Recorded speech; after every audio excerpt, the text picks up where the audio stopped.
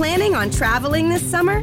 Make saving at the pump part of your plans with 2 times the fuel points from Harris Teeter. It's easy. Download your eVic coupon, and for every $1 you spend with your Vic card, you'll get 2 fuel points. That's up to $1 per gallon on quality fuel at participating BP and Harris Teeter fuel centers. Download your eVic coupon today and save money at the pump all summer long with eVic and Harris Teeter fuel points. Hey, this is Carla from the Butcher Babies. This is George Corpse Runner Fisher from Cannibal Corpse. Hey, this is Rex from Kill Devil Hill. It's Wednesday 13. This is Daz from Devil Driving. This is Odorous from War. You're listening to Rabid Noise on Rabid Radio. Turn it up. Welcome back to Rabid Noise on Rabid Radio. That was Death Ray by the Devin Townsend Project. And joining us on the program now is the man himself, Devin Townsend. Great to have you on the show again, man. Thanks, buddy. I am happy to be here. You're about to hit our shores again in October for a run of shows with Periphery, and this has got to be, what, your 100th time down here? I think that's being generous. We've only been there 90 some odd, you know. No, we've been to Australia a whole bunch, but I mean, it's always been really cool for us to go there. It seems like we relate, and the shows have been typically pretty cool. So I mean, I'm always looking forward to it. It's just a flight, you know. It's my pleasure to come back. I love it there. Oh man, we love seeing you come down here and play, and it's Thanks, always buddy. different each time, man. Each time we see you play, it's like, you know, different set, and you know, you change things up a little bit. Yeah, expect that again this time. I'm trying to make sure that with the amount that we've been there, that we don't, you know, offer the same deal every time we get there, right? We're hoping that it can be interesting for people to see. And I've got luckily I'm prolific, so there's been a ton of stuff since the last time we were together. And well, the last time we saw you were actually doing the clinic tour. That's right. And that was great. That was amazing. Oh, thanks. Yeah, it was. I was unsure as to what the reaction was going to be because it wasn't guitar-centric in the ways that I assume guitar clinics are supposed to be.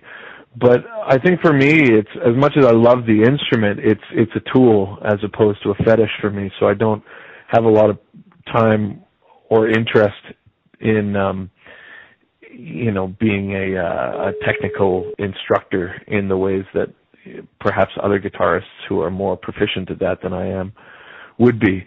It's just, you know, it's a tool that has allowed me to have a career in music and to articulate myself emotionally. So I went at it from that point of view, and I think it was successful. I think people enjoyed it, and that was the objective. I was there in Brisbane, man, and I found it really insightful. And I dragged my best mate along with me, and he's not usually into the clinics, but he walked away going, "That was just it was great, just hearing you tell stories and play in that room. It sounded so good. It was really cool." You're going to do more of that? Oh yeah, there's always opportunities to do different things, and I'm finishing off an autobiography right now, and I think that Australian run gave me some insight into how to do sort of a spoken word type of thing in the future. So I hope to do that again, and it would be in cahoots with that book release whenever that is. That'd be cool, man. Do you think you'd ever do like an audio book or maybe even a podcast series or something like that as well? Well, I think, you know, it's all those things are opportunities that I'd be interested in, but I also have gotten to a point in life and career where I enjoy following my instincts in ways that maybe I didn't as much in the past. And one of those instincts is I don't like being rushed. I don't like doing things for the sake of other people or approval of others, like all of us.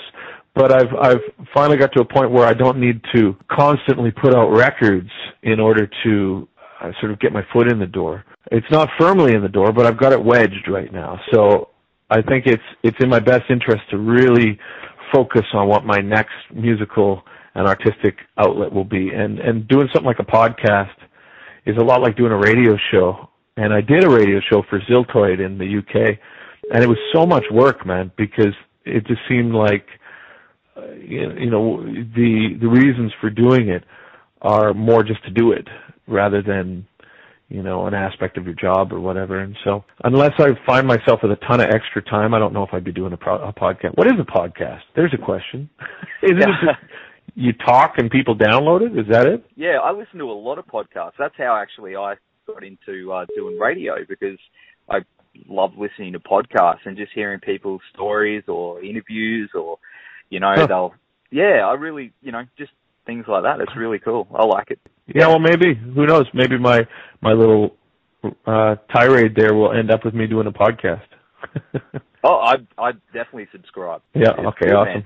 Henry Rollins is doing one now, and it's really cool. Just hearing his stories. He tells a different story each episode. Well, they probably, all these people, I'm sure they monetize it though, right? That's probably how they do it. Or they just do it for free. Is that how it works? Yeah, but it's like sponsored, I guess. I think that's the thing, that it's like, it's just, I advertise so much music gear now, and it's like, I just find it's just so, for me, I'm just so sick of the advertising aspect of it. It's like I would have a hard time, I think, finding a way to sort of be sponsored to do a podcast with a straight face. Yeah. I don't know, man. It's like, I've never thought of it, but maybe. See what the future holds. Yeah, I'm looking forward to it.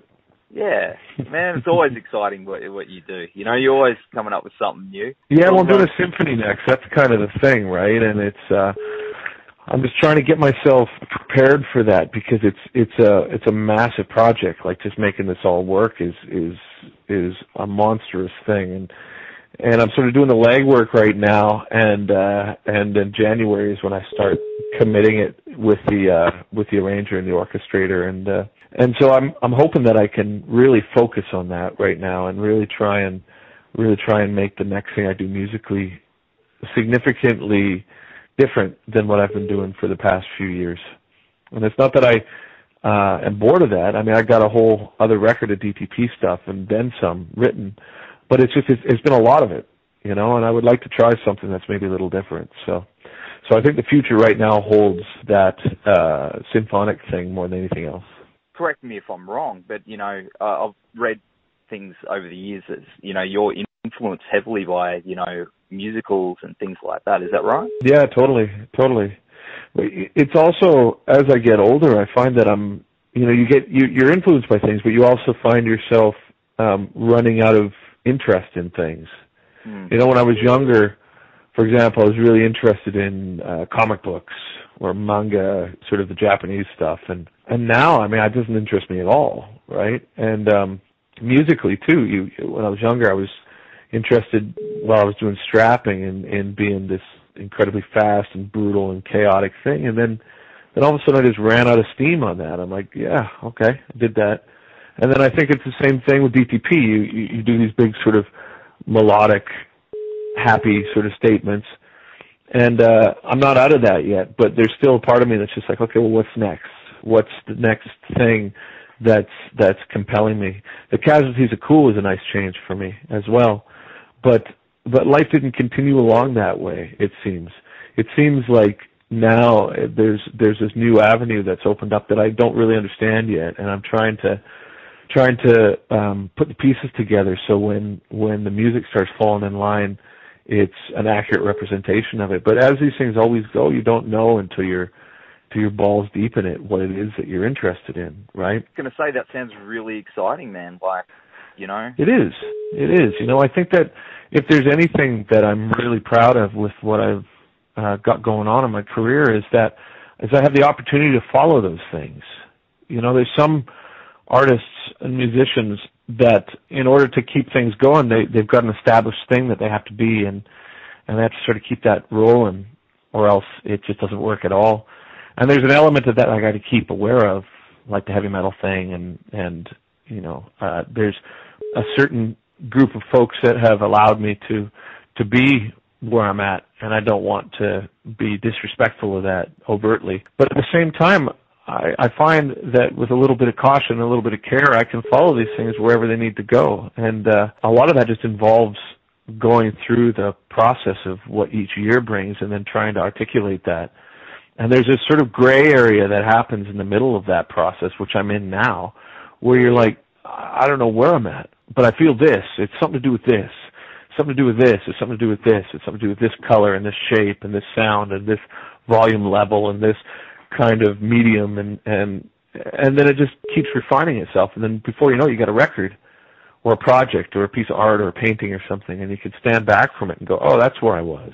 And so right now the pieces are kind of just falling into place for the next one. See, but that's the thing with you. You've always had an open mind with music, you know, and you've never pigeonholed yourself. So you could do anything. You can go anywhere musically, where there's bands out there, especially in metal, that they haven't really, if they go off the path too far, you know, they get massive fan backlash. I totally see that. I mean, I think what's the thing, that's why I even named that project, you know, Casualties of Cool, right? Because I think if you have been hip for some time, it's difficult to maybe come out and be like, hey, by the way, I'm actually not as hip as I thought I was, or as you thought I was. I remember Metallica in the late 80s, mid 80s, they were hip as shit, you know, they were really cool.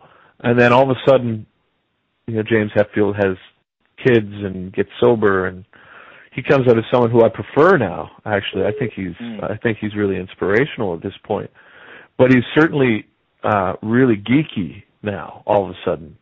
And sometimes it's hard to make that transition. However, if you're really geeky from the first minute, then you don't have to worry about that. You know, like, first thing I ever did was the Steve Vai thing, and man, I was geeky as shit, right? So it's not like it's a surprise to anybody when I do things that are left to center. I did strapping for a while, and that was kind of cool, but it was never, even when we toured with bands, it was never like we were part of a hip crowd. It was always this sort of, this peripheral thing, you know, sort of weird group of dudes on the side doing this sort of stuff. And I think that's a benefit. I think the metal bands that were really like the flavor of the month, no matter how good they were, I think you'll be struggling to do anything different if that's what people defined you as, right? Yeah, and it's I find it actually interesting because it feels like a lot of things in metal have been, I mean, don't get me wrong, I love my metal, but it feels like everything has been done and pushed in that area. I get it. Where do you think, you know, it's going to go next? I mean, because the 80s, it was all fresh. There was new technologies coming out, and then the late 90s, everyone was pushing the hip-hop crossover thing, and it's like, doesn't feel like there's been any new style or anything coming out of late. Well, the thing, I mean, I don't know what's going to happen next, obviously, but the thing that I miss in metal is blues. Because when I first was being intrigued by the genre, it was because of that influence. It was the Hendrix part of Judas Priest. It was the, you know, the bluesy part of Black Sabbath, or there was that element of sort of the microtones, and even Iron Maiden, you know, Dave Murray would do his solos, and they were really pentatonic based. And there's this sort of sense with all that sort of early metal, Dio even, that sort of connection to the blues that I think when I look back at it, that's what really grabbed me. It was those sort of half bends and those sort of blue notes that they would throw into it. And I think that's what I miss in it currently. You know, there's metal bands now that are astounding. And, you know, I consider myself good friends with some of these metal bands that are, you know, the best metal bands ever, Meshuggah or Gojira or any of these bands. But even them, it's, my relationship with them has evolved into more, you know, friends with them as people. And musically, it's there's not a lot of time where I find myself craving it, right? When I do, there's nothing better, but it's not often that I get there. But maybe what I'm saying here is just more a result of age than quality of music. I don't want to be one of these, you know, ancient musicians that claims there's nothing good anymore. It's just in that same breath, I've got to be prepared to say, you know, I don't want to hear that. Whether or not it's good, it's not where I'm at. And I think I'm lucky that with my connection to music and with my connection to what I do and my circus of a mind, unfortunately, whatever I do is at least going to be rooted in authenticity, and I think that keeps people listening.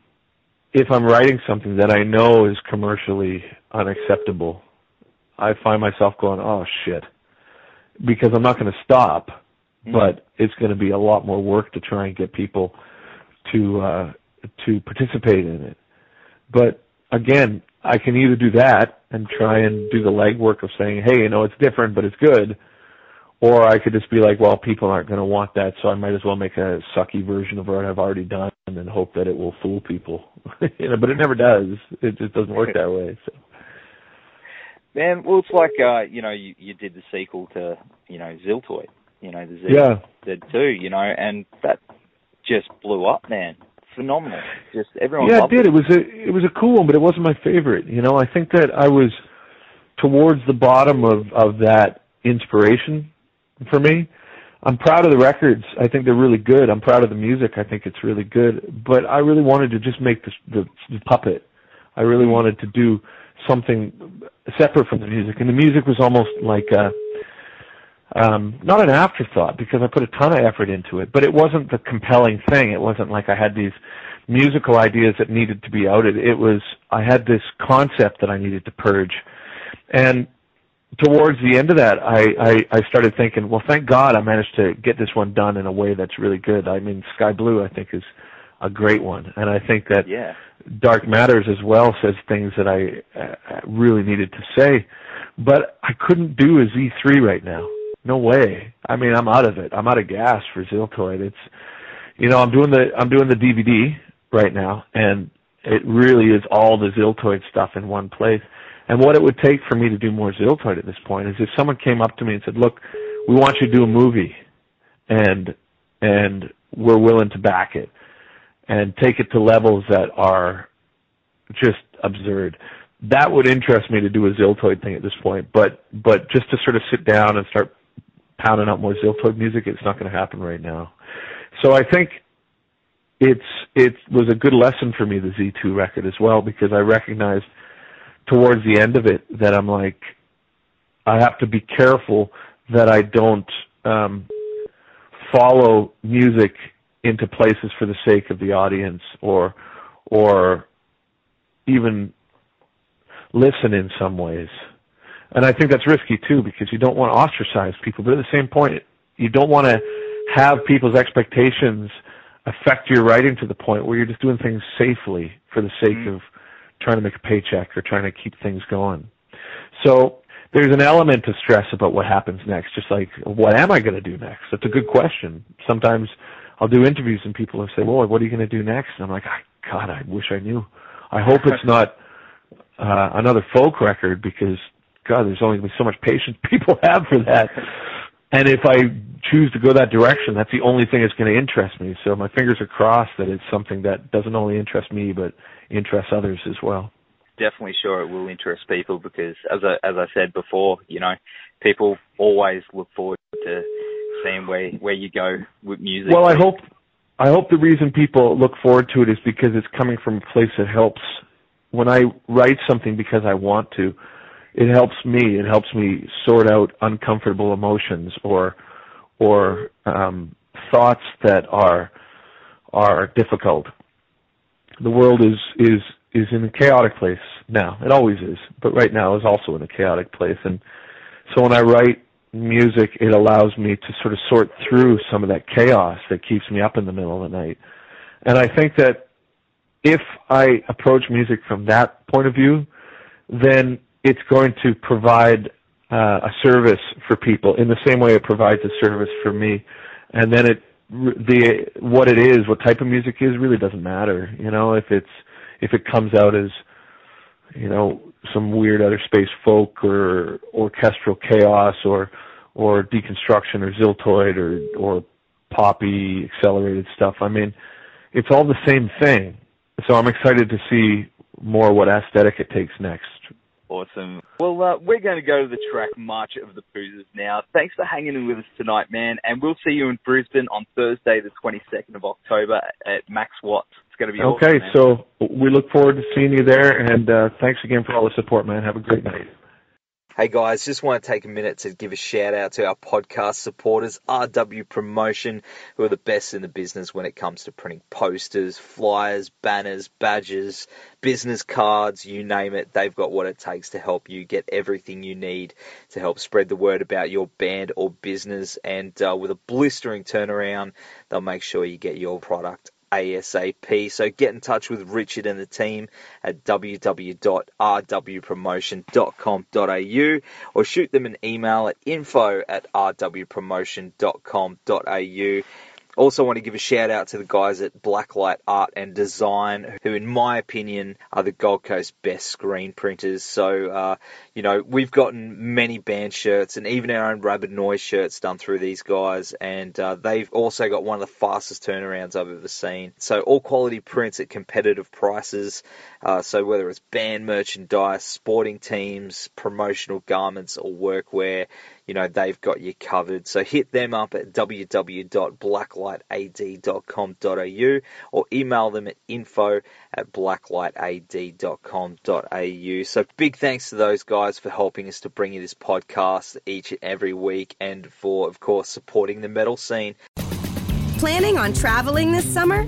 Make saving at the pump part of your plans with 2 times the fuel points from Harris Teeter. It's easy. Download your eVic coupon, and for every $1 you spend with your Vic card, you'll get 2 fuel points. That's up to $1 per gallon on quality fuel at participating BP and Harris Teeter fuel centers. Download your eVic coupon today and save money at the pump all summer long with eVic and Harris Teeter fuel points.